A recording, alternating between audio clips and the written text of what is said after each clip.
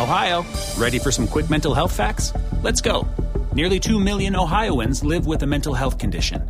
In the U.S., more than 50% of people will be diagnosed with a mental illness in their lifetime. Depression is a leading cause of disability worldwide.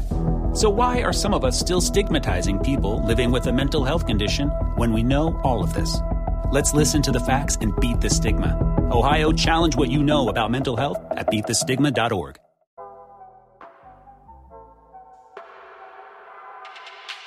Good morning. It's October 17th, 2022, and this is 5-minute daily devotionals with religionless Christianity. This morning, as we continue our trek towards Reformation Day 2022, not Halloween in this house, but Reformation Day, we're going to continue looking at Martin Luther's 95 Theses and the ideas that changed the world. And remember, we're going to be calling these points instead of theses. And we're also using Stephen Nichols' short book on the 95 Theses just for some simple insight. And we'll have links in the description if you'd like to go pick up a copy of that book for yourself. So, honey, do you want to read the first point?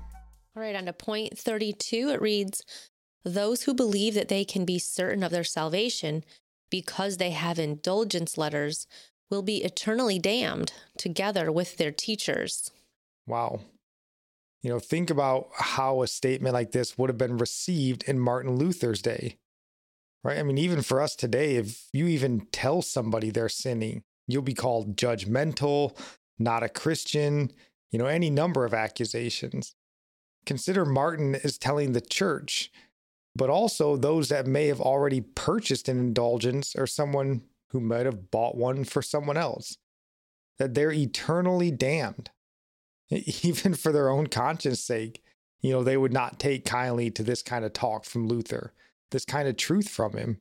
Yeah, and it seems like their faith in indulgences being bought that's their ticket they can present to God, like those who said a simple prayer but continued in willful sin. They look back on that moment they purchased an indulgence, and those today look back on their prayer as their assurance. These both lack the faith in the continuous work of the Holy Spirit in sanctification and our change of heart towards God and hatred of our sins. Yeah, that's right.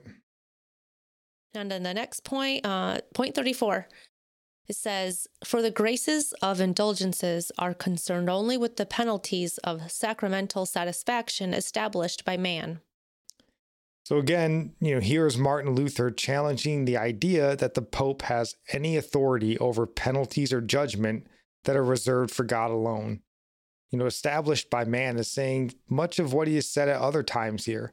The Pope has authority over what the Pope has decreed, but none over what God has decreed. Point 35 reads, "They who teach that contrition is not necessary on the part of those who intend to buy souls out of purgatory or to buy confessional privileges preach unchristian doctrine." And this is really the heart of the issue with indulgences, and a point that Martin hammers home time and time again. It's important that Martin's intention with this document was to drive debate with the Catholic academics and leaders. He wanted to flush out these issues and discuss them. And you could see that the church, had a very loose or weak understanding of repentance at best. At worst, they were sending people to hell willingly for a few coins in their purse. Martin, on the other hand, seems to be realizing that repentance is a process that involves God and the sinner alone.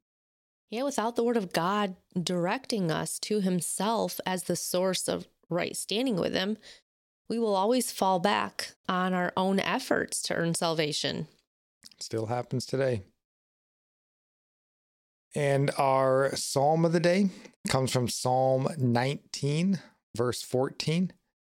"Let the words of my mouth and the meditation of my heart be acceptable in your sight, O Lord, my rock and my redeemer." And our proverb of the day comes from Proverbs 17:15.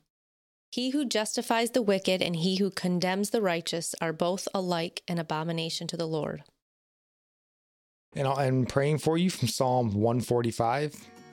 May the Lord show you he is gracious and merciful, slow to anger and abounding in steadfast love, that the Lord is good to all, and his mercy is over all that he has made.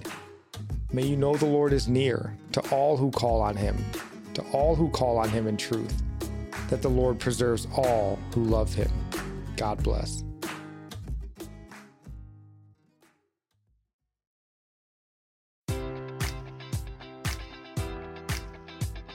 Enjoy all your favorite sports like never before at BetMGM. Sign up using code Buckeye and receive up to $1,500 back in bonus bets if you don't win your first bet. When you register with BetMGM, you'll get instant access to a variety of parlay selection features, live betting options, and the best daily promotions in the business. And with BetMGM at your fingertips, every play and every game matters more than ever. Place your money line, prop, or parlay bets with the king of sportsbooks today. Sign up using code Buckeye and receive up to $1,500 back in bonus bets if you don't win your first bet. BetMGM and GameSense remind you to play responsibly. 21 plus and present in Ohio, subject to eligibility requirements. Rewards are non-withdrawable bonus bets that expire in 7 days. Gambling problem? Call 1-800-GAMBLER. In partnership with MGM Northfield Park.